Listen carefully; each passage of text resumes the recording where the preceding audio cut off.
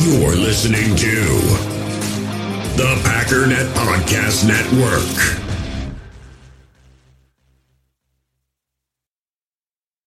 When you need mealtime inspiration, it's worth shopping Kroger, where you'll find over 30,000 mouth-watering choices that excite your inner foodie. And no matter what tasty choice you make, you'll enjoy our everyday low prices, plus extra ways to save, like digital coupons worth over $600 each week. You can also save up to $1 off per gallon at the pump with fuel points. More savings and more inspiring flavors make shopping Kroger worth it every time. Kroger, fresh for everyone. Fuel restrictions apply. Another day is here, and you're ready for it. What to wear? Check. Breakfast, lunch, and dinner? Check. Planning for what's next and how to save for it? That's where Bank of America can help. For your financial to-dos, Bank of America has experts ready to help get you closer to your goals. Get started at one of our local financial centers or 24/7 in our mobile banking app. Find a location near you at bankofamerica.com/talktous. What would you like the power to do? Mobile banking requires downloading the app and is only available for select devices. Message and data rates may apply. Bank of America N.A., member FDIC.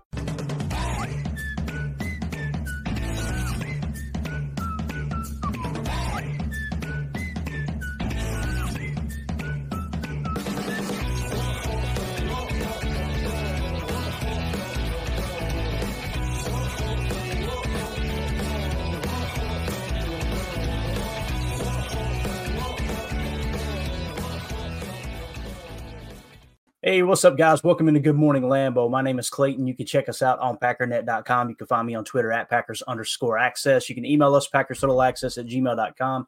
You can text us 865-658-5824. I'm joined alongside Tim live in Green Bay. We got Carly Ray in Wisconsin as well.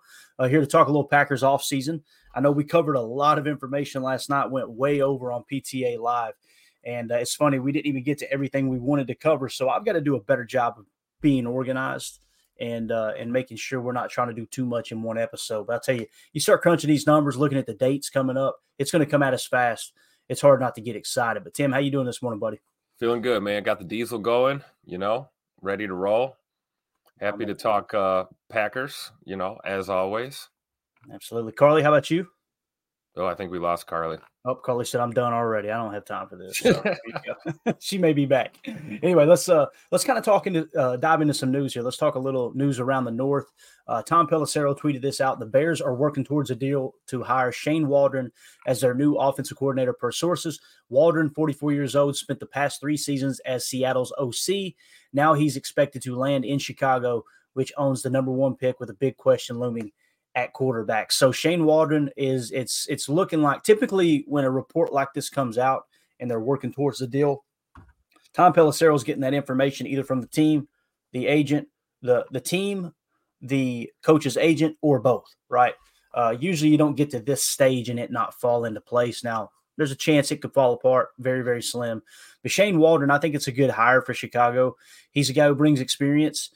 He's in that age group too, around 44, where he's not too old, not too young. He's going to have respect to the players. He's had success where he's gone. He basically took Geno Smith and completely revitalized his career in Seattle. I know he got fired this year. The whole staff kind of got let go, to the best of my knowledge, up there with Pete Carroll. But he's someone that they plucked out of the LA Rams system, if I remember correctly. So the thing that I noticed, the first thing that comes to mind for me for Shane Waldron, is when I was breaking down all the offenses last year. I don't know if you guys remember me doing that exercise, but I basically got tired of hearing everybody say, this isn't Matt LaFleur's offense, this isn't Matt LaFleur's offense. And I went through and broke down everything. And people were saying they wanted Kyle Shanahan's offense. That's what it's supposed to be. And I was trying to make the point that this isn't Kyle Shanahan's offense. This is Sean McVay's offense. Yep. Sean McVay, all those guys came up together. But, as you start to branch off, your system, the terminology is the same and all that. But it doesn't mean you're going to mold your roster or even your play calling around the current roster of 21 personnel, 11 personnel, what have you. Sean McVay leans more on 11 personnel because that's the type of players he had in LA. We've talked about that ad nauseum, right? He said in the play callers, he said, I was trying to lean on 21, but I looked up on the bench. I was trying to lean on 21 and 12, and I looked up at the bench, and I'm going, what the heck is Cooper Kupp doing on the bench? Like, I'm an idiot. So he shifted to 11 personnel. And, of course, you got Matt LaFleur coming from there and taking the job in Green Bay. So he's more along the what we call what they refer to as single back wide zone. is what you would refer to his, all of it is wide zone boot. You're looking to set up the boot action off the wide zone run, but everyone has evolved. When Aaron Rodgers was winning those back-to-back MVPs, what were they leaning on? RPO heavy. Yep. That's not a Kyle Shanahan special. That's something that kind of took over the league. Now you've seen us tone the RPO back this year. Why? Because last year defense has caught on. So with Shane Waldron, what I noticed when I did that exercise, Tim, was a lot of spread 11 personnel. He would run 12 spread too, but I remember the first week I turned on the tape and I'm like, all right, let's see what Shane Waldron's do. Very first snap, empty 11. I was like, and everyone's telling me that we're refusing to run Shanahan's offense, and here's Shane Waldron is literally running an empty offense, essentially. Not the large majority of the time, but a good chunk of it, more than most. So I'm sure he's evolved. I haven't dove into the numbers of his offense this year, so I'm sure he's evolved, and maybe he's gotten back to 12 ace looks and traditionally running the football. Who knows? But I think it's a good hire. What do you think about this hire, Tim? I mean, it's a change. Change is something that the Bears are used to. It happens often. And, one thing that won't change. The Bears still suck. I mean, that's just a fact. I mean, but, I think it's a good hire. Thrown into the earth, Tim. Yeah, we'll see what happens. It's something to keep an eye on, and I'm sure this will be. I mean, Pelissero's running with the story, so this will be probably confirmed today or tomorrow or something like that. So, gives us something to look at here in our division. Maybe a different look for that Bears offense next year. Yeah. Josh Martin with the super chat says, "Hey, at least we're not the only team with a kicker who sucks under pressure." Isn't it funny how all these kickers missing these big kicks? It's like it's not out of the norm. Like we put these unrealistic expectations on kickers as if they're supposed to hit 95% of their kicks, and it just doesn't happen. Or easy. It's easy to kick. Oh, you're just kicking the ball through the. Just do your job. Yeah, and you saw that game last night. I'll tell you what, as a guy who's kicked a couple footballs back when I had legs underneath me, I'll tell you, kicking on a wet carpet outside doesn't sound fun. Right. I've always said that the only thing dumber than turf is turf outdoors, and I can just imagine what was going through his head. But, it's one of those things, man. It's just as much mental as it is the physical attributes. And to defend my kickers, if you'll notice, a lot of these kicks that we've seen, including Anders Carlson's, that were misses by, like this much. Oh, absolutely. You know what I mean? It's not like in a driving rain. These kicks and they're just disasters. We're talking about, we've heard that football's a game of inches, and that applies certainly to the kickers too. So, tough one for the Bills, man. That game had gave me PTSD from our Packer game. Just watching them, it was kind of the same deal. Trying to get Kansas City out of there. But, hey, here we go. Kansas City in the AFC Championship again. Yeah. Go Ravens. Yeah. Again, Josh, thank you so much for the super chat, buddy. We appreciate you. Doug in the chat says, fire all the kickers. I love it. Love the sarcasm this morning. Let's see what else we got. Number one Packer fan. The Bears fans are already claiming they are winning the all next year. LOL. I'm like, you sure about that? You sure about that? You sure about that? I appreciate their passion. I really do. And there's some good Bears fans out there. There are. But there's some obnoxious ones that, man, there is no shame. Every single year they've got this may be the year. Listen, it may be. We don't know, right? I'm just saying, bro, how many decades in a row are you going to tweet this stuff out? And then when we point it out, hey, bro, you got that one wrong again. It's just like, well, this is the year. Okay, I got you. I never want this podcast to be like that. I don't want it to just be, all right, man, we're set. We're gonna take the whole, I want it to be, what are the adjustments that need to be made? What were the adjustments that were made? Then you get to game day. It's okay. What happened? Why did it happen? Point out the negative, point out the positive too. Try to learn from it and understand exactly why the game ended up the way it did and why the roster ended up the way it did. So I appreciate the passion. That's all I got as far as being positive. Don't want to be Krabby Clayton today. All right. Zane Strong in the chat said, what changes do you think we need to make this offseason? Zane, we kind of started on it last night. It all begins with re-signing players. You got to look at your current free agent pool from your roster that's set to hit free agency. unrestricted free agents, restricted free agents, exclusive rights free agents, the whole 9 yards, and say, okay, who do we need to add back to the team? And the approach I took last night, and I don't know if I conveyed it well enough, but I went through some of the data that I think is important and said, okay, do they meet the criteria or at least the qualifications to say, okay, they're worth bringing back? And then if they are worth bringing back, at what price, right? And just to kind of recap real quick what we came up with, we said Bo Melton, he's obviously an exclusive rights free agent. He'll be back, right? A.J. Dillon, I set it at or the market was at $3.5 million. I think by the end of it, I was okay with $3.5 million. I know some aren't. That's okay. His market value is $3.5 million. Keyshawn Nixon, we set it at $4 million. That's pretty much what he got paid this last year. It wasn't cap hit because they used some voidable years. But Keyshawn Nixon at $4 million, him being the best kick returner in the game. I think that's important. I think it is. I mean, we're so quick to go, all right, guys, we don't need to spend money there now. Let's clean up. I love hearing them say, let's clean up the cap. Let's clean up the cap. Let's sit there with $20 million in cap space every year and not compete for a Super Bowl. That's fun, right? That stuff drives me absolutely bonkers. But Keyshawn Nixon, actually, I can't remember if this was after the game or if it was just yesterday when they were doing their exit interviews, cleaning out the locker or what have you. But I love what he says right here, Tim. There's a little bit of language, guys, so be ready for this, okay? If you got kids in the room, earmuff it for us. And this is Keyshawn at his locker. And I love how you could tell that this team means a lot to him and the organization too. And I think it goes a long way. But here's the all-pro kick returner, Keyshawn Nixon. Time with the Packers meant to you? Man, this shit mean everything to me, man. I grew so much as a person more than just a football player. The moment I signed my contract and put that G on my helmet, man, it mean everything. And they pour everything into me and this organization, and I pour everything back into them. And 2 All-Pros later. Love it.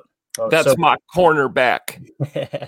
Drew D says, got to bring Nixon back. Jen Wright says, I love Nixon. Same here. And, I'm sure there are some people that are going, yeah, but Clayton, we need a better nickel. I don't disagree with that. I don't. You can upgrade the nickel position. But if you've got someone who now has experience, right? I just seen a comment I had to crack up about it. CL said, can't believe we're still talking about the kicker, right, Clayton? It's unbelievable, man. But here we are. When you and I love how you brung it up to get me back to talking about the kicker too. So, listen, would you be okay with Keyshawn Nixon being the backup nickel? I know I would, right? The $4 million, the value in $4 million comes from him being the best kick returner in the game. And I know the rules have shifted a little bit, so maybe that does drive his price down, right? They let him test the market last year, if I remember correctly. And then it's when we locked Rich Bisaccia in to come back, right? That's when you really felt good about him coming back. If Rich Bisaccia had taken a head coaching job somewhere else, which he had gotten a couple interviews, if I remember correctly, Key probably would have followed him because they're locked at the hip, right? So with that being said, you go, okay, well, what about him being kind of vulnerable at the nickel back position? One of the things – I'm trying to explain how I fan here. When I fan, I don't look at – I want the guy who makes the flashy play. You guys have probably caught on to that, right? I want the people who are going to play schematically sound to build the floor of your organization.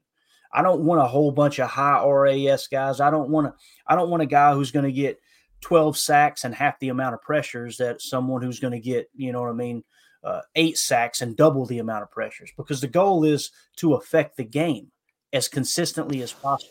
To me, the way I look at sacks and pressures is, think of it like from a statistical standpoint.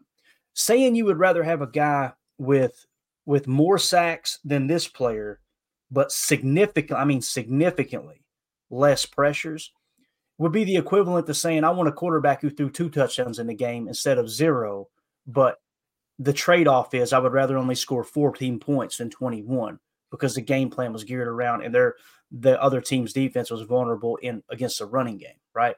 So to me, it's more situational, and that's why it's so important to watch the tape. It's so important to understand the game flow. Some people think watching the tape is catching a highlight and then looking at the technique. Oh, that was a cool move. What I mean by watching the tape is understanding the flow of the game. Why did that happen in that specific situation? There were some great throws that Jordan Love made this year that never made my Chalk Talk episodes. Yep. It was on a drive that meant nothing.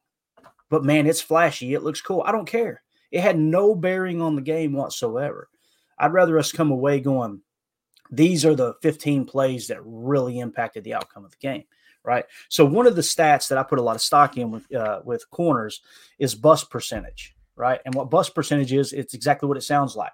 When you go to SIS and you break down the data as far as DBs in coverage and really just all the way across the board, there's several different statistical categories within specific positions that you can look at the bust percentage and the positive percentage or plausitive percentage. So essentially what it is how many percentage of plays do they come out with a positive points basically result. So when you go to bust percentage, it's totally the opposite. How often is it a bust? They gave up a huge play, like I think it was in the negatives, if you will, on the negative side of 0 is, I believe, what the bust is. Matter of fact, I don't have the glossary pulled up. I don't have the bust pulled up because I went on to something else. But like positive percentage, to give you an example, percentage of plays with expected points added above 0. So I'm pretty sure that the bust was expected points added underneath 0. So essentially what your bust percentage is telling you is, how good is that player at not giving up big plays, at not just completely blowing the play up, which you guys know to me is the most important aspect of defense. If you can't control the bust plays, I could give two craps how good you are at the just crazy positive plays, because you're going to chase your tail all year long. You've seen it all the way across the league. Keyshawn Nixon's bust percentage, minimum 10 targets, okay? Because there were some in there with 1 or 2 targets. And obviously, minimum 10, to me, 10 targets is pretty low in itself. So I feel like it's a large enough sample size. He finished 40th in the league amongst all cornerbacks, okay, at 13.3% bust percentage. That surprised me because there was a couple times during the season I was like, man, he's giving up some big plays, Tim? So with that being said, though, him being the 40th best corner, that's of all corners. That's not just nickel corner. That's all corners. So what does that tell you? Most of the time, large majority of the time, offenses are in 11 personnel, which forces defenses to be in nickel and sometimes dime if you play defense like the Dallas Cowboys do. So you're having at least 3 cornerbacks on the field at all times. 3 times 32 is what? 66? Am I thinking right, Tim? No, that's not right. 96. There you go. So of the top 96, if you're within the top 96 and you're what's deemed as starting caliber at any given statistic that you're trying to sort by position, he's coming in 40th. What that tells you is in bust percentage, he's grading out as a solid number 2 corner, although he is the 3rd best corner on the roster, meaning he's just going to play that slot position. You got to be careful comparing those numbers because it is important to sort and filter by slot corner because that's his specific assignment. But Tim, that surprised me, man. 13.3% bust percentage, 40th best in the league with a minimum of 10 targets. So $4 million sounds great to me, bro. I think so too. And hearing the way he talks about being here, I don't think it's going to be a difficult negotiation, right? Mm-hmm. I mean, I think this is kind of like let's make it make sense. Let's not make an insulting offer or a lowball offer, and he probably stays, right? Yeah, absolutely. Drew D in the chat said Nixon got us that big play to set up a touchdown as well. How can we get rid of him after he stepped up in the playoffs? It's huge. And he's one of those guys that, yes, he made mistakes this year, but I didn't feel like it was the moment was too big for him, right? Right. In those crunch situations. The only play that comes to mind is the play against the Giants where he gave up like the 32-yarder that set up the game-winning field goal, right? But it's hard for me to blame him on that because he's playing press man in that situation. It's like, we know he's not a press man corner.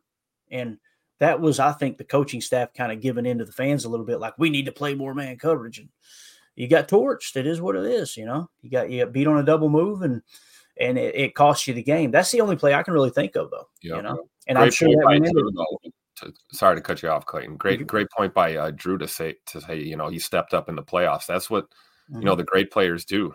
The moment's not too big for them. They actually play better.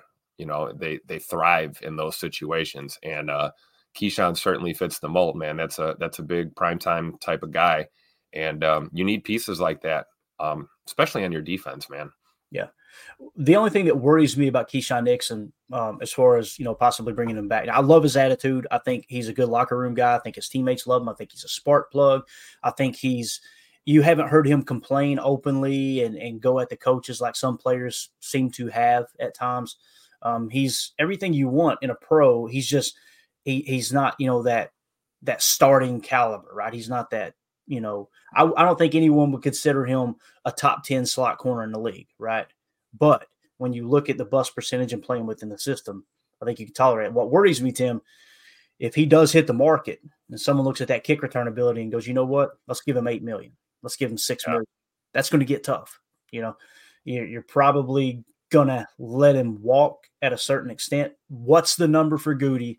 And just based off of how he sounded just now in the locker room or that little interview that happened in the last couple of days, I kind of feel like that communication's already opened up. It feels like he's going to be back. So maybe they go to him and say, hey, man, you did good. You did, you didn't – I don't think he met his interception goal that would trigger more money, obviously, that we highlighted last offseason that was kind of intertwined into his contract negotiations. But maybe you throw a little more incentive at him this year and go, hey, same interception total. Let's say it was 3 interceptions, get you another milli, right? Mm-hmm. If that's the case, then maybe they go to him and say, hey, let's up that. Let's go with the same $4 million base cap hit, right? Just like I said, generally speaking, and say, I know last year we said, and I don't know the exact number, I'm just kind of going off cuff here. I know last year we said, an extra $1 million for 3 interceptions. What if we gave you an extra $2 million for 3 interceptions this year, right? That would be a little more intriguing, right? So little things like that might keep them in-house, and it's why it's important to.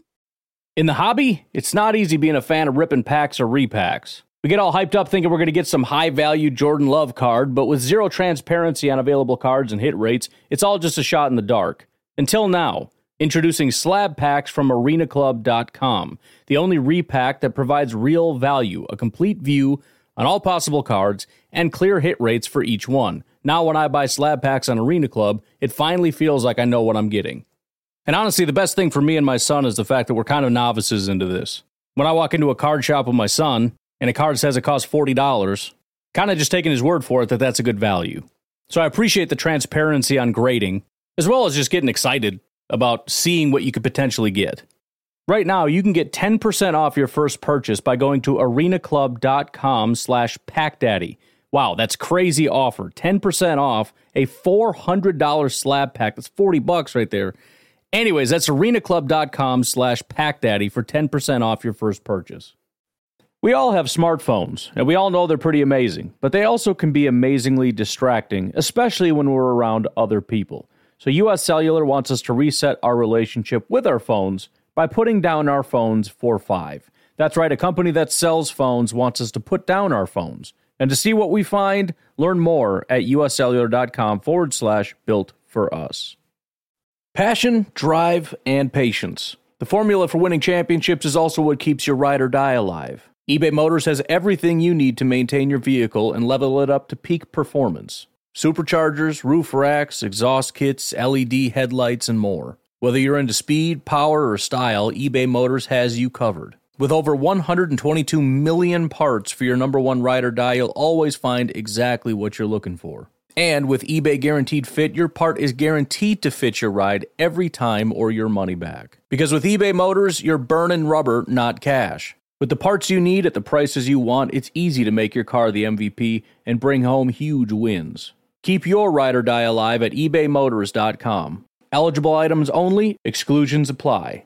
How you negotiate with the players. And another thing that comes to mind too is, remember when Jason Wilde reported that players were upset with the comments that Goody made, that it was too good of an offer. He couldn't pass up on it, right? When it talk about trading Rasul, these situations right here is sometimes when that stuff can come into play. Like I remember what he said. He don't value the players, Not that anyone looks at Goody that way. It sounds to me by Keyshawn's demeanor, they have a good working relationship. So that's good. But I'm just trying to go back to that moment and be like, that's kind of what we're talking about as far as players possibly getting upset and not wanting to work with the front office for making comments like that.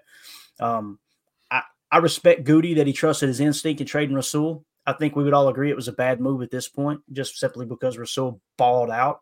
And he's still to this day, I've got him in the red on here.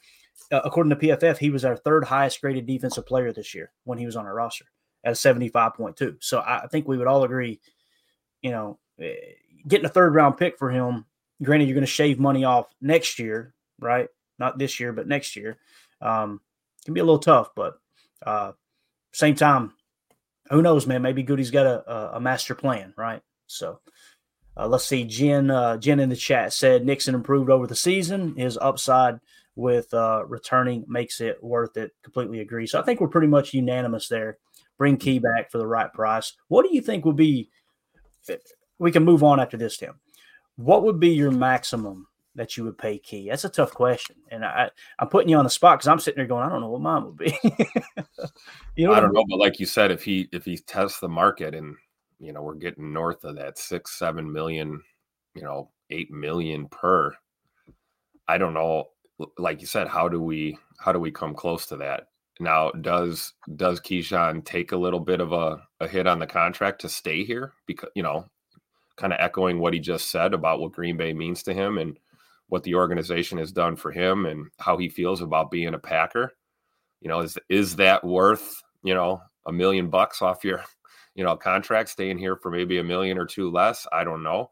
I'd put him somewhere, I don't know, the max 6 million, 5.5 million, something like that. I don't like to play GM. Math is hard. I'm emotionally connected to this team, and that really has no business in a contract negotiation.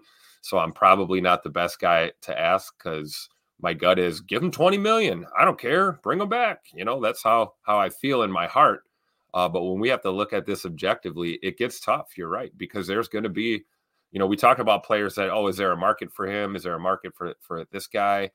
Keyshawn, there's definitely a market for. And that's why you get a little nervous about him, dipping his toes in the pool there and testing the market, because somebody could throw a truckload of money at the guy. And, money talks. It's at the end of the day, it is a business. We fan with our hearts, but, this is a business. So, and you want a guy to get paid, right? That's what they work hard for. You're putting your body on the line every single day. Young players want that contract. They want to get paid. And I fully support that and respect that and understand it. But I think you do what you can and you go as high as you can, whatever that threshold is, right? Goody's got a hard line. He's probably got a list of this roster and these guys that we need to talk to about contracts. And there probably is. There's probably a concrete number that we cannot go over. And I think we just, we got to do the best we can to get Keyshawn, to stay here, but also not break our bank. It's tough. Yeah, definitely. Yeah, I'm going to go to the chat here and see what they have to say about it too. I do want to say, Jen, thank you for that chat. And if I understood correctly, unless someone was pulling my leg, it is Miss Jen's birthday today. Happy birthday, Jen. So have an awesome day. We appreciate you hanging out with us here on this glorious morning. So Carly Ray says, think it's good. I think she had the comment underneath it. Yeah, think it could be problematic to offer money for more interceptions if it possibly makes Nixon focus more on creating interceptions than playing scheme. If he gets the interception, great. But if he screws up, ... I think that's a fair comment, Carly. But that's where you got to know your locker room. You got to know your guys. They got to know first and foremost. It's like a quarterback. If he's got an incentive and the play call is to run the clock out. Well, I need 16 more passing yards and I hit my incentive. If quarterback's willing to go out there and do that, and on defense, it's a whole different ball game, right? It's so important to play within the scheme. I don't think Key's that guy. I don't feel like we've seen that this year. And there were already incentives in his contract for interceptions. You know what I'm saying? So right. I think it's a fair question, a fair comment, but I don't think we have to worry about that with Keyshawn for sure. Derek K says about $3.5 million is what he's saying. Okay, I think that's fair. Reef says $5 to $6 million. Randy Cleavers says $4.5 million, and then Maki says $3 million, and Roger's share of the Milwaukee Bucks. Love that one, Mikey. That's hilarious. Maki's the man. Good to see you in here, buddy. Appreciate you. Yeah, so the number we're kind of coming up with, Tim, is somewhere between $3.5 to $5 million, right? So, maybe don't go north of 5 and let them walk after that. I think what we can deduce from that is maybe it's just anything north of 4, Right. Yeah, there you go. Zane Strong says Valentine is the future. Not at the slot position. Neither of them have played it, right? No. So, and also they're not all pro kick returners, right? So, as far as them on the boundary, I kind of agree with you. Yeah. And Ja, when he's healthy, yes, great. And he seems to be the old Jair now, in my opinion. So I think we're good there. So someone's going to get cut out of that mix, right? Probably be Valentine, obviously, with Val playing so much. It's not going to be CV. No way. Yeah. One of the other players on that free agent list for the Packers is Darnell Savage, and I wanted to point this out real quick. Well, a couple of them. Jonathan Owens, here you go. We talked about Jonathan Owens last night, right? And how, according to the 33rd team, he was the fourth highest defensive player for the Packers with 27 total points, right? Jonathan Owens. When you go to the PFF side, they didn't have him on the top 10 list as far as the Packers. But when you go to special teams, right? Jonathan Owens is actually the 9th highest graded special teams player at 68.4. So you got value in special teams. You got value according to the 33rd team. And you guys, I just explained bust percentage. I won't explain it again what it means. I went and looked up his bust percentage. And for Jonathan Owens, it was 10.5%. And that's 18th best in the league amongst safeties. So you've got two safeties that start. I think we would all agree, even in a base defense, you got two safeties on the field, right? So that's 64 to be a starting caliber. And the top 64 would make you a starting caliber safety. He's 18th.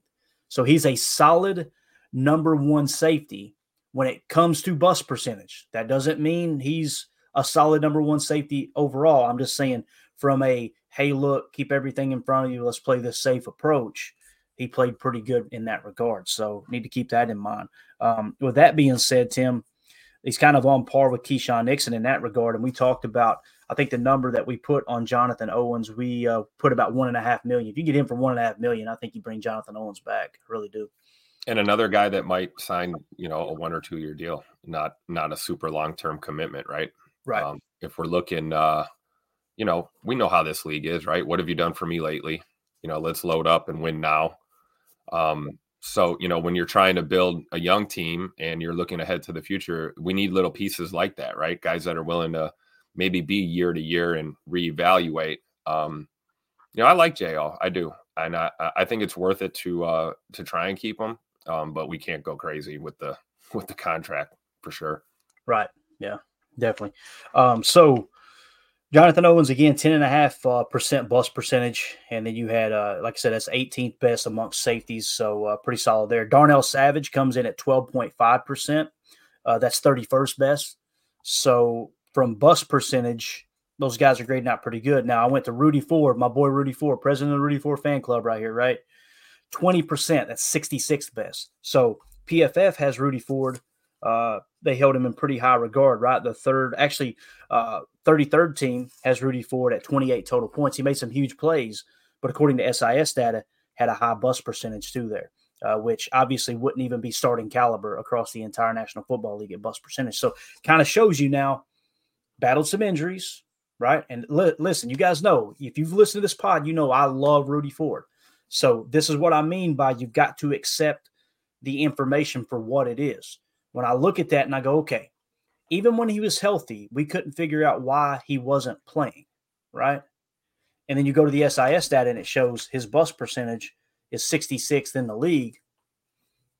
They might provide your answer. There you go. Maybe the coaches are looking at it like, dude, if you're not going to play fundamentally sound, we're going with this guy. Could be the case. I don't know. And with that being said, maybe Rudy Ford doesn't get re-signed, or if he does, they let him completely test the market, and we might be the only offer for him, right?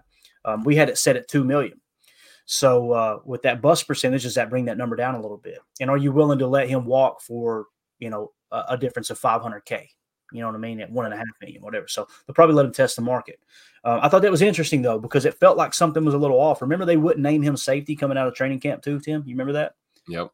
Kind of makes you think maybe he's playing a little reckless behind the scenes. I don't know. Not trying to create a rumor. Again, you guys know how I feel about Rudy Ford, but if you see it, you got to say it. And that's what the analytics are showing there from the bust percentage standpoint. So I thought that was interesting. That's why you want to do these exercises, because you find those little wrinkles and go, maybe that makes sense now.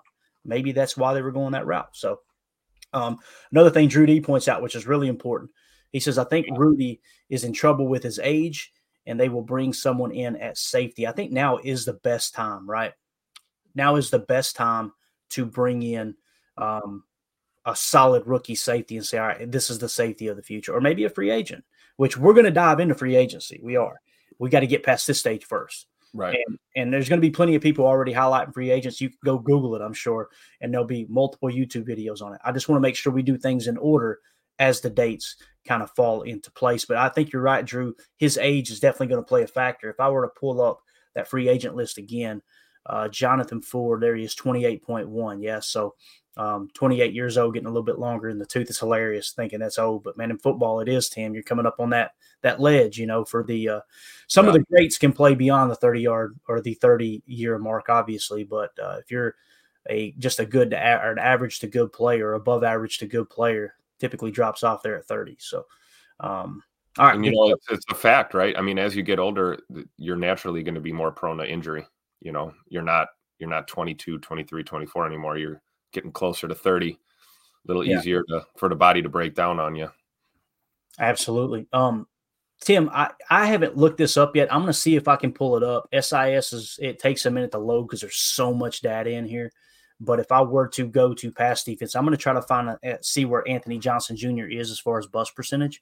And I think I did what I do, minimum of 10 targets. So I'll top this in. How do you feel about Anthony Johnson Jr. in his rookie year? Because I believe PFF had him rated kind of low. I know he didn't make our top 10 list, and 33rd team didn't have him listed as top 4 either. Actually, I could probably do this to help you out real quick. Let me pull up. You may have to look really, really close because it's very small font. But I've got the total points per game according to the 33rd team there. So if you want to take a look, we'll see if we can find him. Anthony Johnson Jr., there he is. He's sitting at what, 0.9 points per game as far as how he graded out. That's 1, 2, 3, 4, 5, 6, 7, 8, 9, 10, 11, 12, 13, right around 14th on the defense. So not very good according to the point system with the 33rd team. And like I said, PFF wasn't kind to him either. I'll see if I can find the bust percentage. But what do you think about Anthony Johnson Jr.? I think it's just an example of, most rookies aren't good. We talked about this last night. It does happen. And I think Anthony Johnson Jr. certainly had some rookie mistakes this year. Kind of just taking us back to that San Francisco game here. You saw him bite down, cost us a tutter. He had deep responsibilities on a play, and he bit on an RPO fake by Purdy and dropped down into an area that, we didn't need him, and created space on the back end. That's a rookie mistake, right? Right. However, he's a rookie who's got playoff experience now, like a lot of these other guys. And when I look at, when I see him out there and the way he plays, 6'2", 200 pounds, man, he's built like a safety. He's athletic. He plays with fire. You talk about some of the same things we said about Keyshawn Nixon. I see that in Ant Johnson for sure.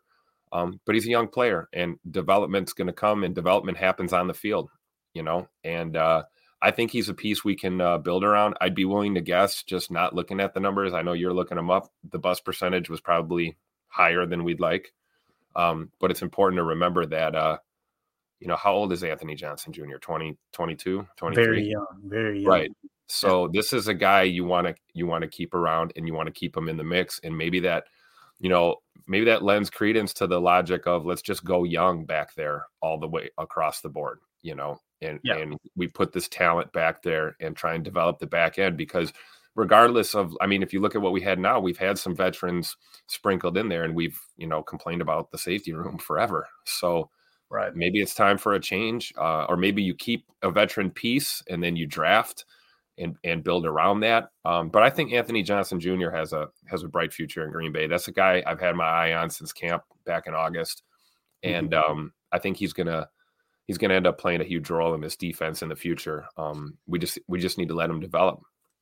Yeah, and I couldn't find his bust percentage. There is a ton of data in this site. I'm sure they have to cut it off at some point. So maybe his bust percentage is so high they don't even have it listed. I don't know. But I could not find it there. I even sorted by Packers and safety, unless, of course, they might have accidentally listed him at corner. Let me check that real quick. I don't think they would have, but let's just see. No, he's not in the system for whatever reason. So need to kind of try to find that too. And PFF would probably be our best way of getting a true feel of how he played, seeing that we've got the 33rd team data. They weren't too kind to him too. Let's take a quick peek at PFF and see if we can look into some of the details of what he did well, what he didn't do well. I know we could pull up the the image here. I'll do it real quick. PFF team. Bam. If you want to try to find him there, Tim, and you can drop a comment down if you need to, but let me type him in here and see kind of where he rated. Yeah, I think, the other thing to remember with Ant is he can't have extremely high snap counts. I mean, how many snaps did this guy play?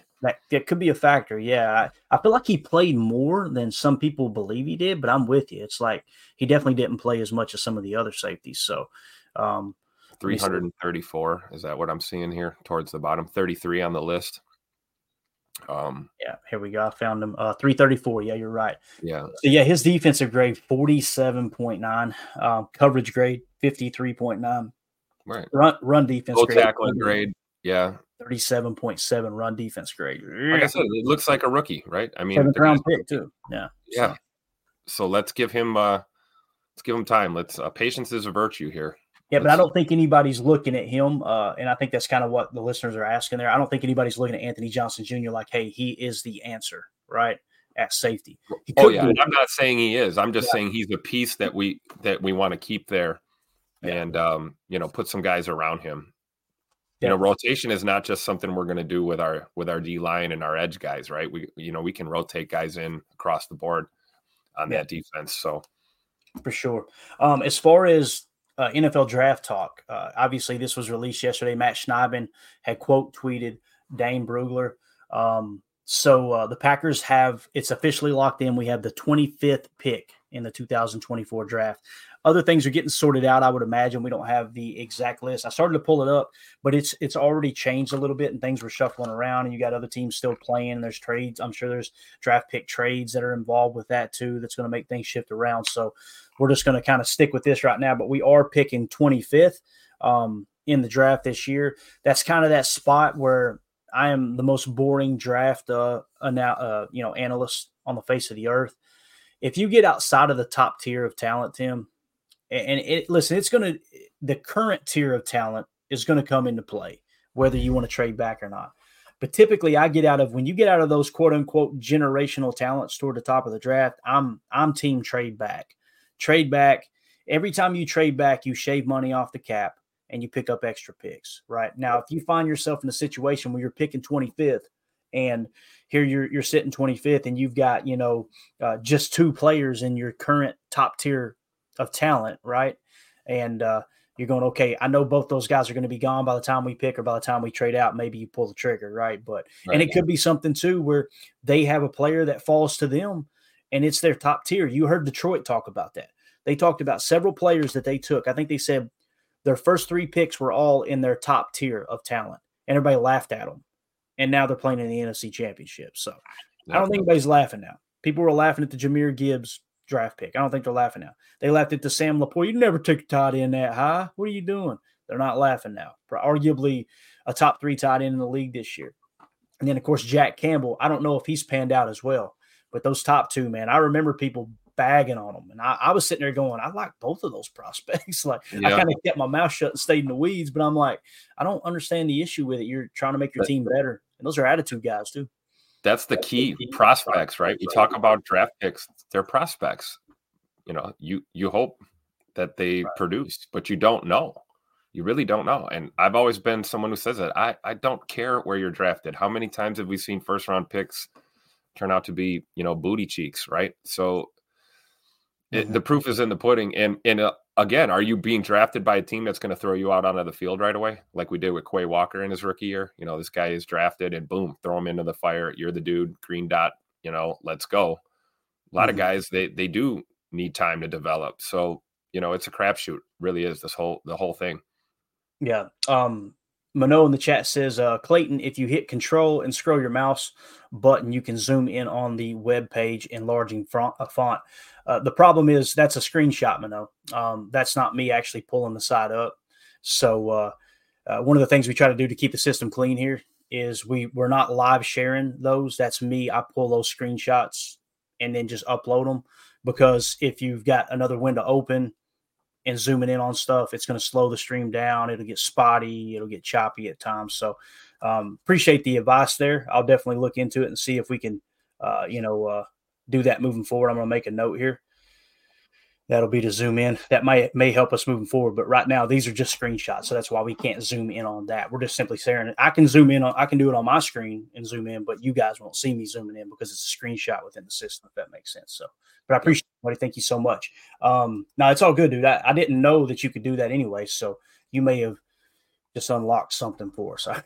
Like the mad scientist over the redneck trying to figure out this NASA computer that I paid way too much money for. So anyway, let's look at the off-season dates. I think this is important to keep our finger on the pulse here. January, let's just start right here at the top. Let's go to January 28th. That's when the AFC NFC Championship obviously is played, the championship game. We get beyond that. You got the Pro Bowl February 4th. You got the Super Bowl February 11th. And February 20th, it says beginning this date through 4 p.m. New York time on March 5th, clubs may designate franchise or transition players. So you're going to see the franchise tags start to come in beginning February 20th, and they have to be in by March 5th. Okay. So just to kind of, that's the next step in this process. You'll see, because you got a bunch of players who are going to be free agents. And the question is, but they may franchise tag them, right? I would venture to say that 99%, if not all of the free agents, none of them have been franchise tagged twice. Therefore, they can be franchise tagged. So there's no sense in getting too caught up in free agency until we get those franchise tags in and really know who's available. Now, with that being said, the scouting combine will kick off February 27th through March the 4th. And then, like I said, on March the 5th, that's that deadline for the franchise and transition tags and all that. March 11th, I think, is when the free agency period actually starts. Okay, so put that in perspective, what we got coming up, February 20th would be the next really, really important date, if you will. Now, you're going to see players begin to re-sign before then, right? So what I did was I pulled up the old transaction wire from the Packers last year. Now, it's backwards, okay? I'm going to drop this banner down real quick. It's backwards, so the bottom being what happened first, okay? So on January 3rd last year, tight end Austin Allen, kicker Matt Amendola were signed to the practice squad. January 10th, you had Austin Allen, Jeff Cotton, Gene DeLance, quarterback Danny Etling. Man, some of these names, blast from the past here.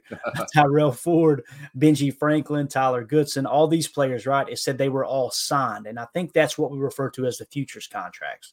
So keep that in mind. Those are kind of veteran minimum, whatever, however long they've been in the league. So if that happened on January 10th, and obviously that hasn't happened up to this point because our season went a little longer this year. Should be any day now. You'll probably see some signings like that, I would imagine.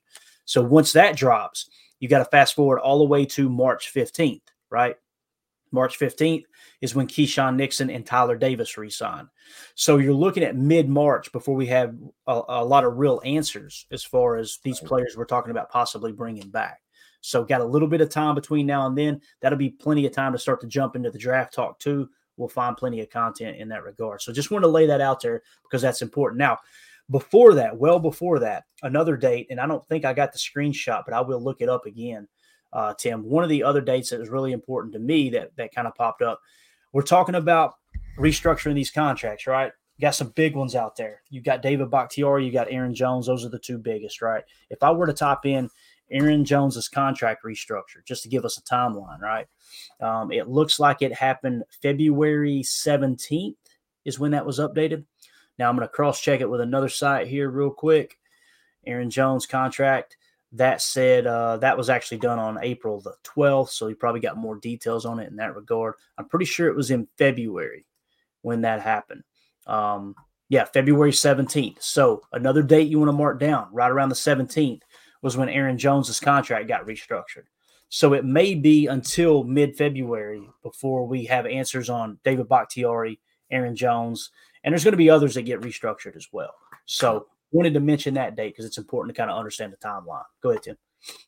Oh, no, I agree. Totally. I mean, I'm glad you pulled that up. It's nice to have that laid out so we can kind of know what we're looking at. Kind of helps us when we're speculating. We can time our speculation with some press releases and some announcements. It's just like, asking you about Jordan, how soon can we give Jordan a whole truckload of money? And it's, not going to happen till May. So we got to just be patient. Yeah. Let's see. I don't know how to pronounce the name. I should know it. I apologize. I'm just going to call you Lee. Goot will trade up this year. I'm not opposed to trading up either, to be honest with you, Lee. Like, the way I look at it, where do they rank on their draft board? Goody made a comment last year and said typically in the first 3 rounds, they're able to get a top 50 prospect. And that immediately he got roasted, because when you look at what we've done in the 3rd round, it's like, we might want to revisit that, guys, because we have sucked in the 3rd round. Now, Tucker Kraft, whole different ball game, right? Look like you got one. Look like you got you a dog there. So with that being said, if there's only one name left in that top 50 or that top tier, and I don't think their top tier goes top 50. I think that was Goody being the what's the word? I don't know if politician's the right word. I definitely don't want to put it in a negative light, but him being the guy that's trying to paint the best picture possible, rather than saying, yeah, well, we got a guy that was in our 4th tier of talent or 3rd tier of talent. He said, we got all our first 3 rounds were our top 50. That may be within 4 or 5 tiers of talent. And what I mean by that is the way the draft board's set up. Let me do this real quick. It'll be hard to read, but I'm going to pull it up. This was my top 50 draft board last year. And just to kind of give you an idea, if you look in the D column, that's actually the grade. Okay. And people are going, negative? What are you talking about? So the lower the number, right, the better the grade for me. That's how I do my system. Don't ask how I got there. I've been doing this since, roughly 2012, 2013. I started doing draft boards, and it's evolved over the years. And this is just kind of how I approach it. But to put into perspective and explain a little bit more detail what I mean by tiers of talent, Jalen Carter and Bryce Young were in my top tier. It does it. I do it in increments of 5 points. Okay. So the top tier would be anyone in the negative. Okay. The second tier would be, 0.1 positive, right? All the way to 4.9. That would be tier 2. So in tier 2, I only had 2 players, Will Anderson and Christian Gonzalez. Both turned out to be great players. 3 of the top 4 have been great. Bryce Young, the jury's still out because he had just an absolute crap show around him. Now, he could be bad, right? He definitely didn't make situations better, but I think we would all agree that was a dumpster fire in Carolina. It all starts with the owner, too. Thank God we don't have an owner. So you've got 2 players in the top tier, 2 players in tier 2, and then when you get to tier 3, which would be, basically a 5.1 or 5.0, I should say, all the way to 9.9, you've got 1, 2, 3, 4, 5, 6, 7, 8, 9 players in tier 3. So you see how that tier gets a little bit broader, right? So you've got those 9 players there. When the Packers picked, was Lucas Van Ness in that top 3, right? So essentially what you can do is look at the number on the far left column and go, okay, that's the pick they're worthy of. Okay. That's the way I see that. If anything after that, you're kind of reaching a bit, unless they're in that current tier of talent. If that makes sense. So like when you look at Lucas Van Ness, he was my 17th best prospect, right? But that would have put him in the category or the tier that anyone 10.1 to 14.9 would be that current tier of talent. He was sitting at 13.6. Okay. So he was as good for the 14th overall pick, according to my draft board, if that makes sense. So did they reach? Maybe slightly, but it was just barely outside of that tier, right? When it comes to his grade of 13.6, he was worthy of that current tier of talent, in my opinion. So let's say in this situation, like we're talking about, will Goot trade up this year? We're picking 25th, right? So if this was last year's draft and you looked at that, you would say, okay, as far as that current tier of talent, it would be that 26.6 Forbes all the way down to the 28.6 of Torrance. Any of those players would be worthy of it. If anything above that were to fall to him, then, hey, at some point you get to pick 17 and you're picking 25th. You get to pick 17 and you really like Lucas Van Ness and he's the last person in that current tier, then you might want to trade up and grab him, right? That's what it's going to come down to. How does this board fall? Now, here's the other thing. We don't know what Goody's board looks like. We don't know. The Packers draft board, they may look at this one and go, boy, this idiot doesn't have a clue, right? So I'm not saying, hey, these were the best prospects. This was just the system I use, and it's just another, when we do the live draft coverage here on the channel, you're going to see me. I'm going to have my draft board live, so we can kind of cross them off as we go. And this isn't me watching the tape. You see the notes on the far right, Jalen Carter, hands down the best prospect, but look, legal issues, right? Bryce Young, great prospect. What was the note, though? He's undersized, though, right? Look at Will Anderson, little stiff, extremely high character though, right? So these are just little notes. If you didn't watch the tape, Clayton, you didn't study the prospects, how do you have those notes? It's people I trust, people like Greg Cosell, right? And I spend a lot of time just like this during draft season. Shut your mouth and listen to people who know what the heck they're talking about. Yep. And I'll make little notes along the way. So that makes sense. Notice Luke Musgrave there. When they took Luke Musgrave in the second round, I remember me and Ryan Schlipp being on the draft. And I look back at the board and I'm like, this has got to be Musgrave.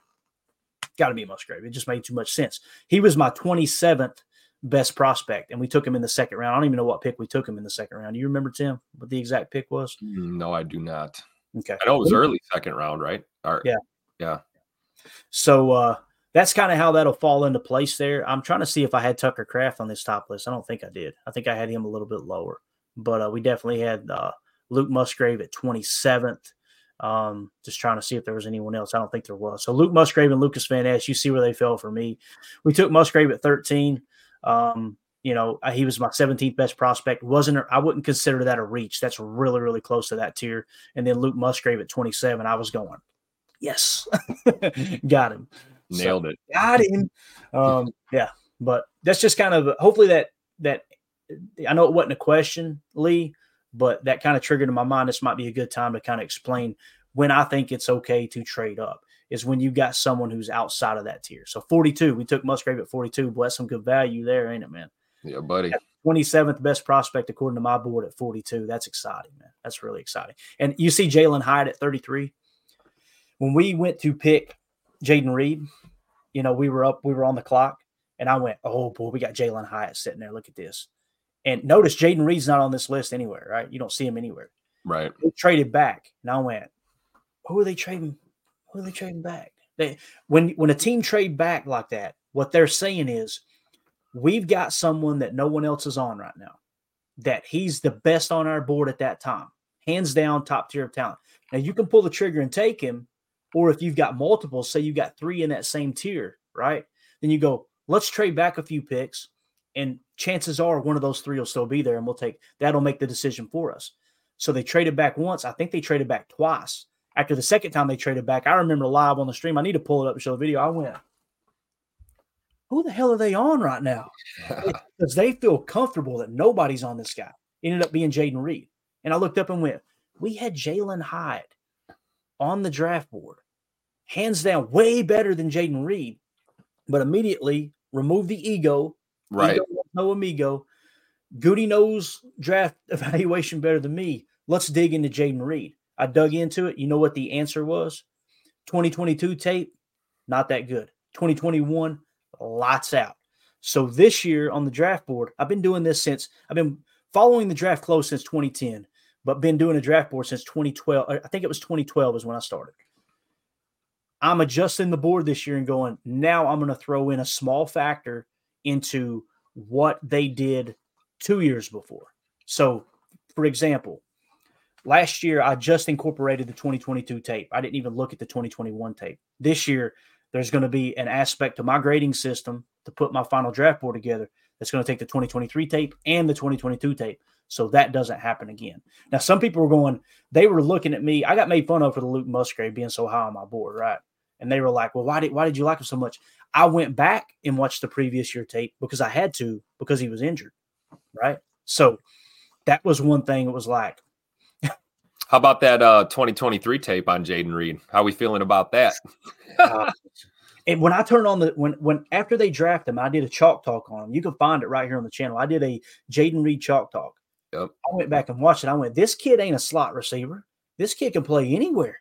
Like he played Z as much as he did slot, at least the highlights that I watched. And man, he was stretching the field deep. And then you guys remember the Saints game, that great picture of him laid out, making that diving catch? That was what he did at Michigan State all of 2021. He was running deep. You could see him running choice routes. He and the quarterback kind of got off the same page there in 2023 in 2022. I think it was the same quarterback. It could have been a different quarterback at Michigan State, but nonetheless, I'm adding that in this year. Yep. We're getting 2 years saturation put into the draft board for sure. So anyway, that was that was probably the best time to break that down. We had a little bit of time to fill there just to kind of give you guys an idea of how I work the draft board and how I put my board together. There's no information on that board that suggests Clayton really likes this prospect. It's people who Clayton respects likes these prospects. Not the I won't dog anybody. I won't mention the names of the people I don't like, but it's so important to get the information started, and I got to get on it today, actually, before the combine. We talked about the combine hitting in February, because when the combine hits, though that information goes haywire, because it's here comes the RAS numbers. Yeah, that guy, and it's important. And you'll notice I put bonuses on my board, but I control how much stock goes into that. My board is more created toward what did they show on tape, because to me that's what's most important. Now, when you look at it from that perspective, these guys go nuts with the combine. Did you see the way that guy stepped sideways in his underwear? Holy cow. Put him in the top 10. It's like, see how he runs in a straight line so well? Yeah, exactly. With no one trying to reroute him. And what we mean by that is there's no DBs up there bumping them, chucking them at 4.9 yards down the field, right? It's the maximum right within the rules, right? You see all these JUCO quarterbacks we brought in to throw balls to the receivers? Exactly. Look at the way these receivers catch the balls. Yeah. And listen, ask me if I watch the combine. It'll be right here on this TV the entire time. Oh, yeah. I'll watch every bit of it, and it'll be on in the background. I'll be frying a steak up downstairs or doing something, and it'll be on the background. I watch it too. It's just I really, really, really control how much of that information goes in. Now, what you do have to do, though, is go back and look at the history of Goody and how he drafts. I'm not in the business of predicting who the Packers are going to draft. I'm in the business of here's who I think are the best prospects. Let's see if it lines up with what they think. Yep. But you have to take in those athletic scores if you want to really try to predict what Goody does, especially in the first round. Yep. Mano in the chat here, thank you for highlighting that, Tim. He says you needed 2 years of tape for J Love too. Very good point, Mano. That's a good point. I remember Ryan when they drafted Jordan Love. Ryan wasn't excited, right? And I remember feeling the same way, but I wasn't going back 2 years either. I remember thinking, man, he's kind of a turnover machine, this and that, and obviously since then, Ryan's come around to J Love just like I have. And it's okay to be wrong. Yep. Ryan is way more correct than I am.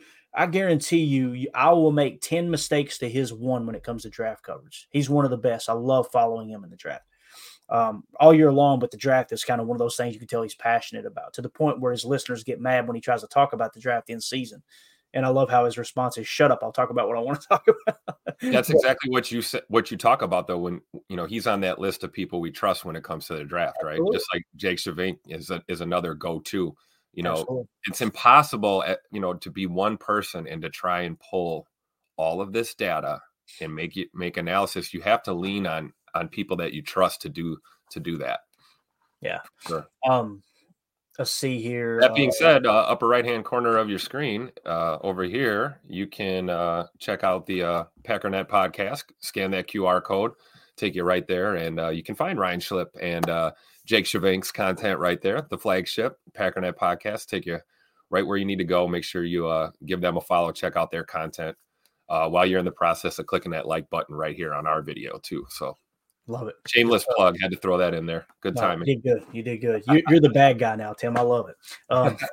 Lee86 says in the chat, you can tell a little bit of those wide receiver ball skills from some of those drills. Absolutely. They're important. Very important. Same thing with the quarterbacks. Sometimes you go, well, he doesn't have the arm strength. I think arm strength is one of the most overrated metrics in all of football, personally. Yep. And I know that because if you set the same 2 quarterbacks down and go, hey, would you rather have this guy who can throw the ball 80 yards, or would you rather have this guy who is extremely accurate? That's the trade-off. I'm going with the accurate quarterback. How often do you see a quarterback have to throw the ball down 80 yards down the field, 70 yards down the field? And I'm exaggerating a little bit on purpose for dramatic effect here, but how many times do you go, man, I'm glad we had that guy to drive that ball through triple coverage? When they're going back to the meeting room, they're going, hey, I don't want you trying to drive that ball into triple coverage, but I do want that quarterback that's going to get the ball out on time, quick release, accuracy, read the defense pre-snap, made the adjustments post-snap. That stuff's important, way more important than arm strength. I don't think there's any quarterbacks in the league that we go, oh, that's a noodle arm. I just don't see it. I see quarterbacks that can make just about every single throw in the game.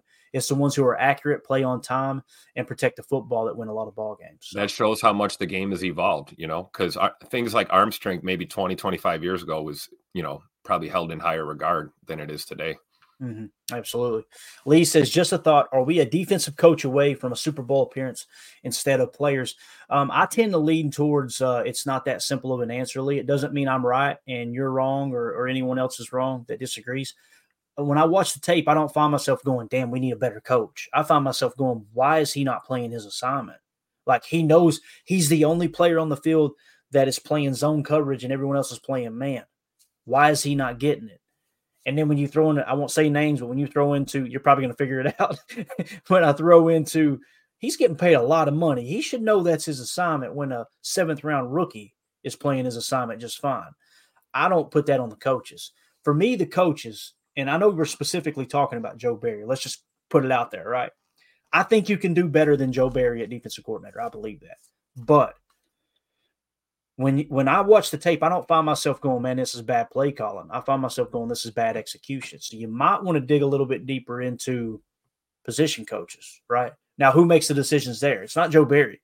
Joe Barry doesn't have free reign to bring in his position coaches. If you hire a Wink Martindale or someone, they probably will. That'll be in their contract. That they look, I'll bring in my staff. I think Coach LaFleur likes having his finger on the pulse and going, I want this guy in that place, this guy in that place. He's a bit of a micromanager. And listen, had a great year. His play calling, Tim, especially in the passing game. I didn't like his run scheme early in the year. You guys know I was pretty vocal about that. I felt like that's why the running game struggled. We were trying to do too much too early. And like Mike Wall slapped me on the wrist and said, Clayton, they can't even zone block right now. And I'm like, okay, that's kind of what I'm saying. Like, let's just try to figure that out first.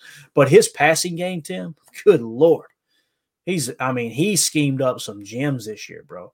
That literally strike concept on the left, a wide dragon wheel on the backside with a T screen mixed in off of play action. That defense was more confused than a fart in a fan factory. They didn't know what to do. They were going fake here, fake there. Why is that dude butt naked in the trailer park back here? What happened? They didn't have no clue, no answer. So I love Matt LaFleur's passing game scheme. So, all right, we got to wrap it up. We're going, Tim. Parting thoughts, buddy. Take it. That's all I got to say. No, I'll say this about Joe Barry, man, because I'm the president of the Joe Barry fan club, and everyone hates me for it. Me too. By the way, the first person I went up to and said hello to and thanked him for a great season at the airport was Joe Barry. In fact, Good. So he needs that, bro.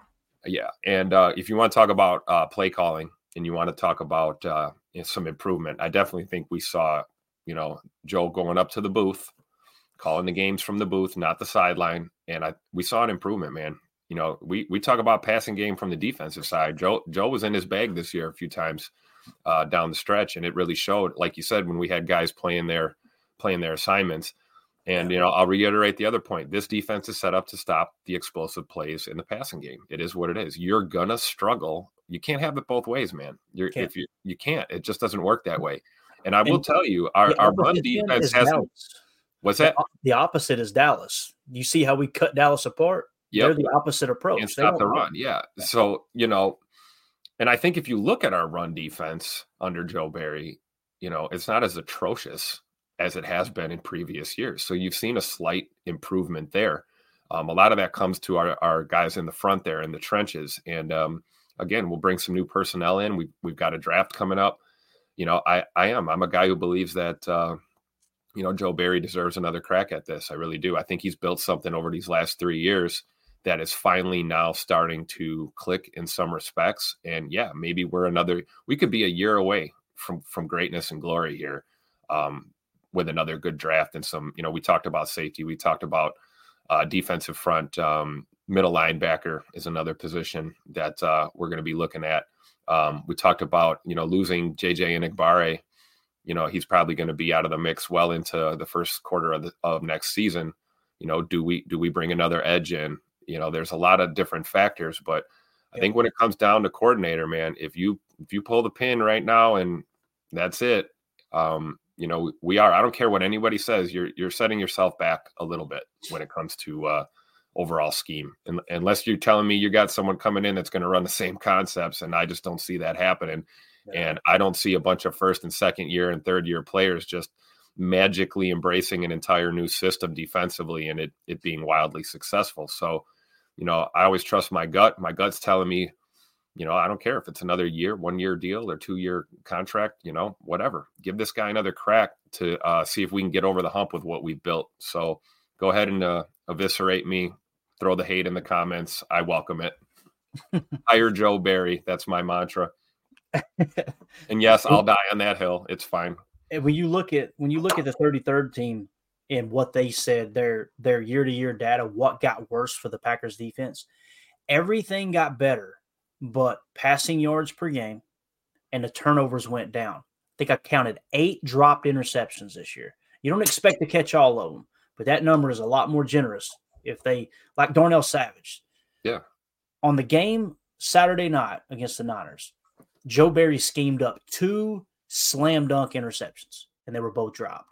One of them should have been a pick 6. So, again, I know people hate hearing it, and I really don't care, because if people can just casually throw hate at players and coaches and other fans, and they don't even watch the tape, then I welcome the hate for people that refer to me as a tape head.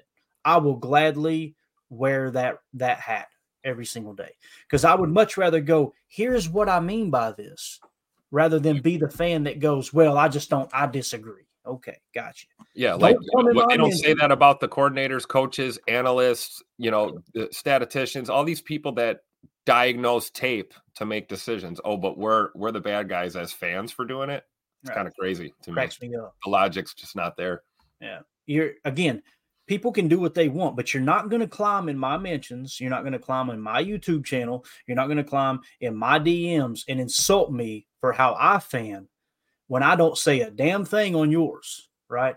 And that's how you will get cut out real quick. The old block button been hot here lately, and it's going to get hotter as long as people want to be rude and try to tell me how to fan. I'm not going to do it. I'm going to watch what happens on the field. And if that upsets people, hey, good luck to you. I hope you find the joy you're looking for in watching football, because it sounds like you don't enjoy watching football. You just enjoy complaining about football. And at the end of the day, I'm here to tell you right now, we don't care. Let me tell you, we don't care. Exactly. So I want to give a special thanks to Josh Martin. Thank you for the super chat, buddy. You are awesome. We appreciate you supporting the stream, man. We'll be back tonight for PTA Live. We'll continue this conversation. What I wanted to point out, pass coverage was the only thing that dropped, essentially. According to the 33rd team, total points per game with their grading system went from 7.6 down to 5.7. I wonder why. More man coverage, just saying. So the people what they want, that's what it'll get you. There you go. Now, when you go to PFF side, run defense and tackle grade, right? Run defense 61.3, tackle grade 58.9. Sorry, the defensive coordinator cannot tackle for them, right? Yeah. That tackle grade says a lot. If that tackle grade is in the 70s, your run defense goes up tremendously. You seen it the other night. Devontae Wyatt busts through the line like he always does, grabs the running back 2 yards behind the line of scrimmage, and he just slides right off of him. It's like, that is not on our coaches, not even the position coaches. Like, these guys need to know how to tackle. You get to the NFL, I'm pretty sure you know how to tackle to a certain extent. Should it be refined? Absolutely. But Joe Barry shouldn't wake up tomorrow and go, oh, okay, guys, I got to figure out how to get these guys to tackle. And again, what we talk about, that player that missed that tackle, Devontae Wyatt, first-round pick, I was big on him because he's a pass rush machine, right? And I'm like, if you can teach him to play run defense, he is going to be great defensive lineman at the NFL level. Now, how RAS, right?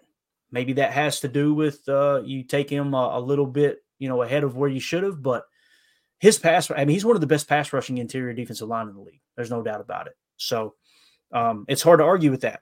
That was what this roster was built to do, right? And just like Tim said a second ago, and what we talk about all the time on Chalk Talk, you can't have it both ways. You can't say, okay, let's stop this and that. When you draft a player, they're few and far between that are like Aaron Donald. They can do everything perfect. That's a generational talent. So typically you're choosing really good run defender, really good pass defender, right, or pass rusher. Now let's try to make them the best player they can be. That's one thing that the coaches have failed at, is I don't think they pulled everything out of these first-round picks. But at the same time, we're not even allowed to question whether they're a good first-round pick. That bothers me, because there are no slam dunk first-round picks. So right. Fern in the chat says, I'm with you, Tim. Barry, not as bad as everyone says. That's perfectly said, Fern. I think I found someone that's on my side. I love it. I think we could do better at DC. I think Tim thinks we could do better at DC. But this idea that we're just going to, he's the problem, get rid of him, and everything's fixed, I think it's just a false narrative. I really do. So with that being said, again, Josh Martin, thank you for the super chat, buddy. We're out of here, guys. Thank y'all for hanging out with us. This was a fun conversation. I'm telling you, Tim, we're not going to have a problem having topics to talk about, dude. We're going over every episode. I've got to rein it in and keep it under an hour. That's the goal. So appreciate everybody hanging out. We will see you guys tonight for PTA Live. For those of you listening on the pod, thank you for making us a part of your day. As always, let's go out and be the change we want to see in the world, and go Pack Go.